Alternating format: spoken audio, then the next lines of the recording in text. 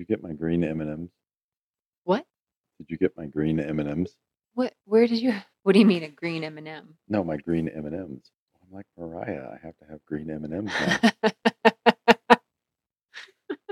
All right. Are you ready? Sure.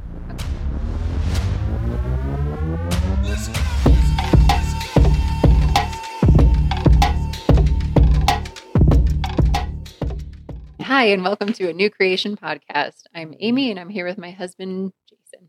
Hello. All right. So the story today is about the Civil War. Okay. Okay. You like the Civil War, or is it your dad that likes the Civil War? I think it's my dad. Okay.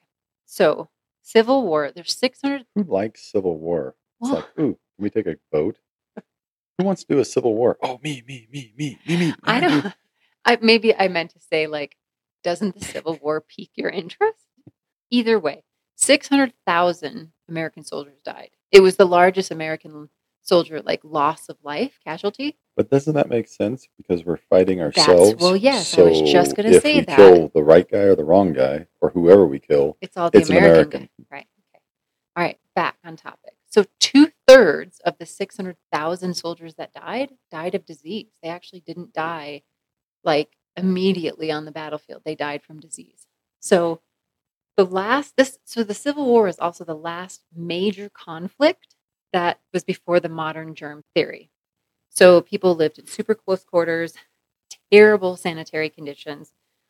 Nobody was washing like themselves, their clothes. Even the doctors weren't washing their aprons. They weren't washing tools in between. They just didn't know that germs existed. Which, to me, when I first heard the story, I was like, wouldn't one look at their hands and be like, ew, let me get all these other people's blood off my hands before I put my hands in other people? Mm-hmm. You know? Yeah, I could see that. Yeah. If only there was signs to show them how to wash their hands. Right. Well, they didn't have that. But Infomercials. I don't think they had commercials to begin with. They just had dirty hands, dirty clothes, dirty everything, right? So diseases were running rampant in camps. They honestly had no idea how germs were spread. They were amputating and doing surgery in barns. So nobody went anywhere? Like, hey, go to the hospital? There wasn't a hospital then. Do they call them something different? Like an infirmary, a No. hospice? No. Well, they didn't have modern hospitals like we know it. So that was still when you had house calls. Like the doctor would just come to your house and do surgery in the parlor or something. You know what I mean? So April 7th, 1862, one of the bloodiest confrontations of the Civil War. Do you know which battle it was? Antietam? No. The Battle Gettysburg? No. Shiloh? Yes. Okay. The Battle of Shiloh. So after 2 days of fighting, more than 20,000 men lie dying or dead. The general at the time, General Ulysses S. Grant, he said he was looking out over the battlefield, and there were so many dead or dying men that he said he could walk from one side of the battlefield to the other without ever touching ground. So you're totally intermingling both Union and Confederate soldiers here. Okay? I feel like you could probably reference that a different way. As night falls, thousands of soldiers lie wounded, waiting to be rescued, and hoping that they were rescued before their wounds became infected. So what happens next is one of the greatest mysteries of the Civil War. April, so it's really cold. So all these soldiers are out there shivering, like almost freezing to death. The wounded soldiers notice a faint, soft, bluish, greenish glow coming from their wounds. After being rescued, the soldiers noticed, now this wasn't everybody. They just noticed that this glowing was coming from certain soldiers' wounds. So after being rescued, the soldiers noticed that those who had this green glow did not have as bad of infections and tended to fare better and survive their wounds than those who weren't glowing on the field. So they named this greenish glow Angel's Glow. And it really was pretty miraculous because people who had suffered similar wounds had died. So they could not figure out what was doing this. And so this angel glow remained a mystery for 150 years. Any idea what it could be? No, I've never heard of this. It's super interesting, huh? All right. Yes, it is. It's very interesting. Please go on. They glowed in the dark. The wounded soldiers glowed in the dark. So in January... Glow in the dark, wounded soldiers. Correct. In January of 2019, a 17-year-old high school student visits the field from the Battle of Shiloh. For his science project, he studied the soil and found a bacterium that glowed. This bacterium emitted a type of parasitic worm that would then glow in the bloodstream, and it was bioluminescent. It would get into the veins and cause the blood to glow. The bacteria were infecting the wounds and exuding antimicrobial and antibacterial properties.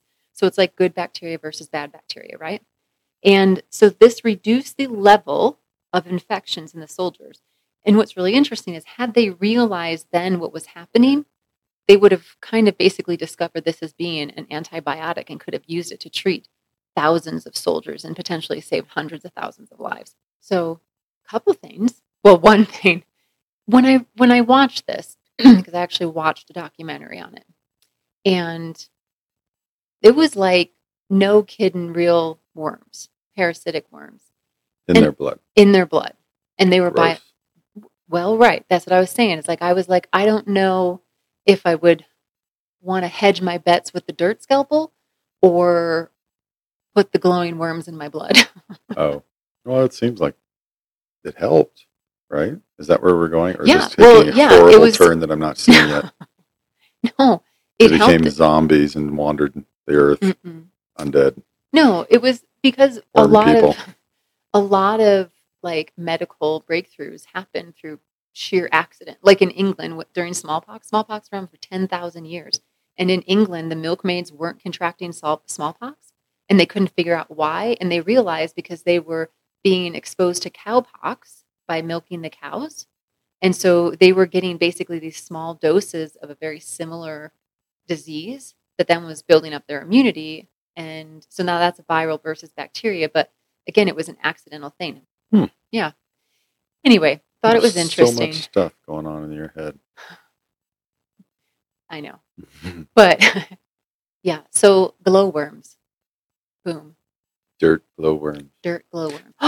Rub some dirt in it. Maybe that's where the saying comes from, and we never knew. Did you just come up with that right now? It literally just popped into my brain. Rub some dirt on it. All right. Are you ready for my cool Bible stuff? Yes. So this is 2 Corinthians 5:17. Therefore, anyone is in Christ, the new creation has come. The old has gone, the new is here.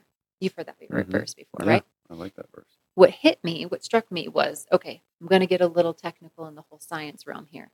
Okay, so you have the creation and you have the creator. The creator has to exist outside of its creation. So God exists outside of what he's created. So God created everything, the heavens and the earth, us, the angels, everything, right? So none of us can create anything new. And what I mean by that is if you go back to the idea of energy can neither be created nor destroyed. Energy just changes forms, right? So we know that scientifically. We are just changing energy that exists. We're just manipulating it, right? Now, who is like the master manipulator? The enemy. The enemy, right? And so the enemy cannot create anything. He cannot make anything. He cannot produce anything. The enemy can only manipulate what already exists. If you think about it in the context of, we think, well, I can't get through this thing, or I can't overcome this thing, like this is too big, this is too much. It is nothing more than just a manipulation of what God has already put out there. Yeah, I can see what you're saying. Yeah. And so it gives us that realization of things are surmountable because it has no more power than I have. It's just another one of the things within creation. The enemy is only trying to manipulate what's here. And so when God says over and over and over again, Old Testament, New Testament, that he makes all things new, only God can make new things. He can make a new creation. The old has gone, the new has come. God has the power to be able to destroy the things of the old and create something new. When we say we're a new creation in God, when we receive the Holy Spirit, we truly have become new, not just a different version of the old, but we've become a new version of ourselves. And so if the enemy was manipulating or perverting the old version of us, God actually comes in and creates a completely new version of us. And only God can do it. I just think that's awesome. Yeah, that's really, I mean, it's that verse you talked about, but yeah, it's a really good breakdown of it and how we're on equal footing with other creations. And yeah, The enemy is just here to lie, kill, and destroy. Mm-hmm. It, whatever's happening, whatever we're facing, can't kill us. Even if there's nothing left, right? Even if that we have just been swallowed up by the worst things that we can think of. That what we're going through cannot kill us. And God can bring us back from anything because he literally makes us new. I just like that. I like that idea. I think it's more than an idea. I think it's more like a promise, like where you say there's always a promise in the Bible. He just look for those promises in the Bible, and he talks about that over and over again, both in the, like you said, in the New Testament, and the Old Testament, establishing you, or and his love for us is so great and so amazing and just so overwhelming that, I mean, if we only give into that and let him submit our lives to him and then our wills, we can experience that love that he has for us. That's a really interesting take. I don't know if we've ever talked about this before. No. We've talked about a lot of this stuff that we're talking about in these podcasts, but I don't know if we ever talked about this before. It's really cool. And like, the saying goes, the T-shirt or the bumper sticker, like all things are possible through God. Because he exists outside of the rules that we exist within. No eye has seen, no ear has heard the true glory of God. And that it also includes all the like magnificent and miraculous things that God can do. We're not supposed to understand them. We're not supposed to, but like you said, giving up your will and not allowing the enemy to have any other footing. When they say don't give him a foothold, don't even let him in for a little bit, because it's not like he's going to create all these new things. He's just going to take what you have and twist it all around. Prayer is the best thing, is that direct conduit. This world is just all over the place sometimes, and it's hard to stay the course and stay on the narrow path, if you will. And I really like that saying of just resting in his presence and just have that relationship with him. You don't have to be asking for anything or trying, or you just rest in that presence. And I think that sometimes we lose that. We're asking for stuff and we're struggling, and I get it. And the world is a struggle and, recovery. I think just resting in his presence, I mean, the God of the universe, is a lot. Like, I mean, just to be.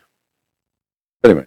Well, this past week, we did our Thanksgiving, so we didn't actually have a lesson of yours this past week. We did Thanksgiving, which was awesome. And I think the biggest thing that stood out to me for Thanksgiving was just looking around the table and just seeing God's promises all around us, to see new creations, including ourselves. I think that's a beautiful thing.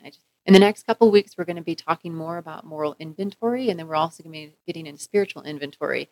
Before Thanksgiving, which was amazing, we talked about moral, and then this is all part of that inventory process, which is when you start looking at it, everybody thinks it's kind of like, oh man, this is where a lot of people kind of like back off, shy away from it. But I mean, this is literally when, I mean, we have this tool at our fingertips, literally, to use to really address some of these deep-rooted, the base layers, the base level of these hurts, habits, and hang-ups on the surface, and just be like, oh, I don't want to do this. This isn't where I want to be. And I know I was like that. I was like, oh, I don't want to do this. But I mean, you're just going to still keep experiencing that because you never truly felt what you were supposed to feel maybe at that point. Sometimes you stuff some feelings and you medicate. It's not easy, I'll give you that. It's difficult. But I mean, the healing, the work that we do on our side of that is to get down to these basic things that we've experienced or that we've done. It's a whole spectrum, but it allows us to really dig down and find the root of the matter. It's just one of those things where, like, I mean, I think about that term, the constant gardener, because you got to be going through your life and you're pulling up weeds, but then you're nourishing like plants, flowers, vegetables, fruits, whatever. You're going through and you're pulling up these weeds, and you never want to get just the top of the weed. I mean, everybody knows that. You want to reach down, sink your fingers in, and just pull the whole plant up so it doesn't ever come back up.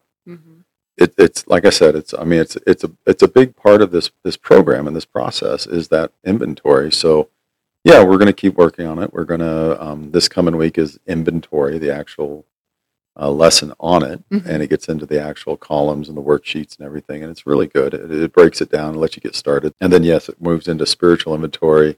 Going back through that inventory allows us to look at those things with a fresh perspective through the lens of how God intended for us to see it, not how the enemy's kind of twisted it and mutated it over time. And I think that's important. Yeah, I'm looking forward to inventory. I'm looking forward to spiritual inventory so we can see the difference between spiritual and moral inventory and kind of what that means for the next steps for us. And I'm looking forward to seeing everybody again. So I think it's going to be good. I think it will be too. All right. So if you guys want more of us, you can join us every Friday at Emmaus Road Community Church in Laramie. You can also check us out on Facebook at Celebrate Recovery Emmaus Road, and you can come back here every Tuesday to hear a new episode of A New Creation. Hey, I got that all out like in That was one amazing. take. You're so good. That's why you do the announcements. It's like one take. Boom, boom, boom, boom, boom, boom, boom, boom, boom. I just start talking and can't even remember what I was talking about. That's okay. You just got lots to say. Mm. All right, all right, everyone. Thank you guys so much for joining us. We love you all, and we'll talk to you soon. Bye.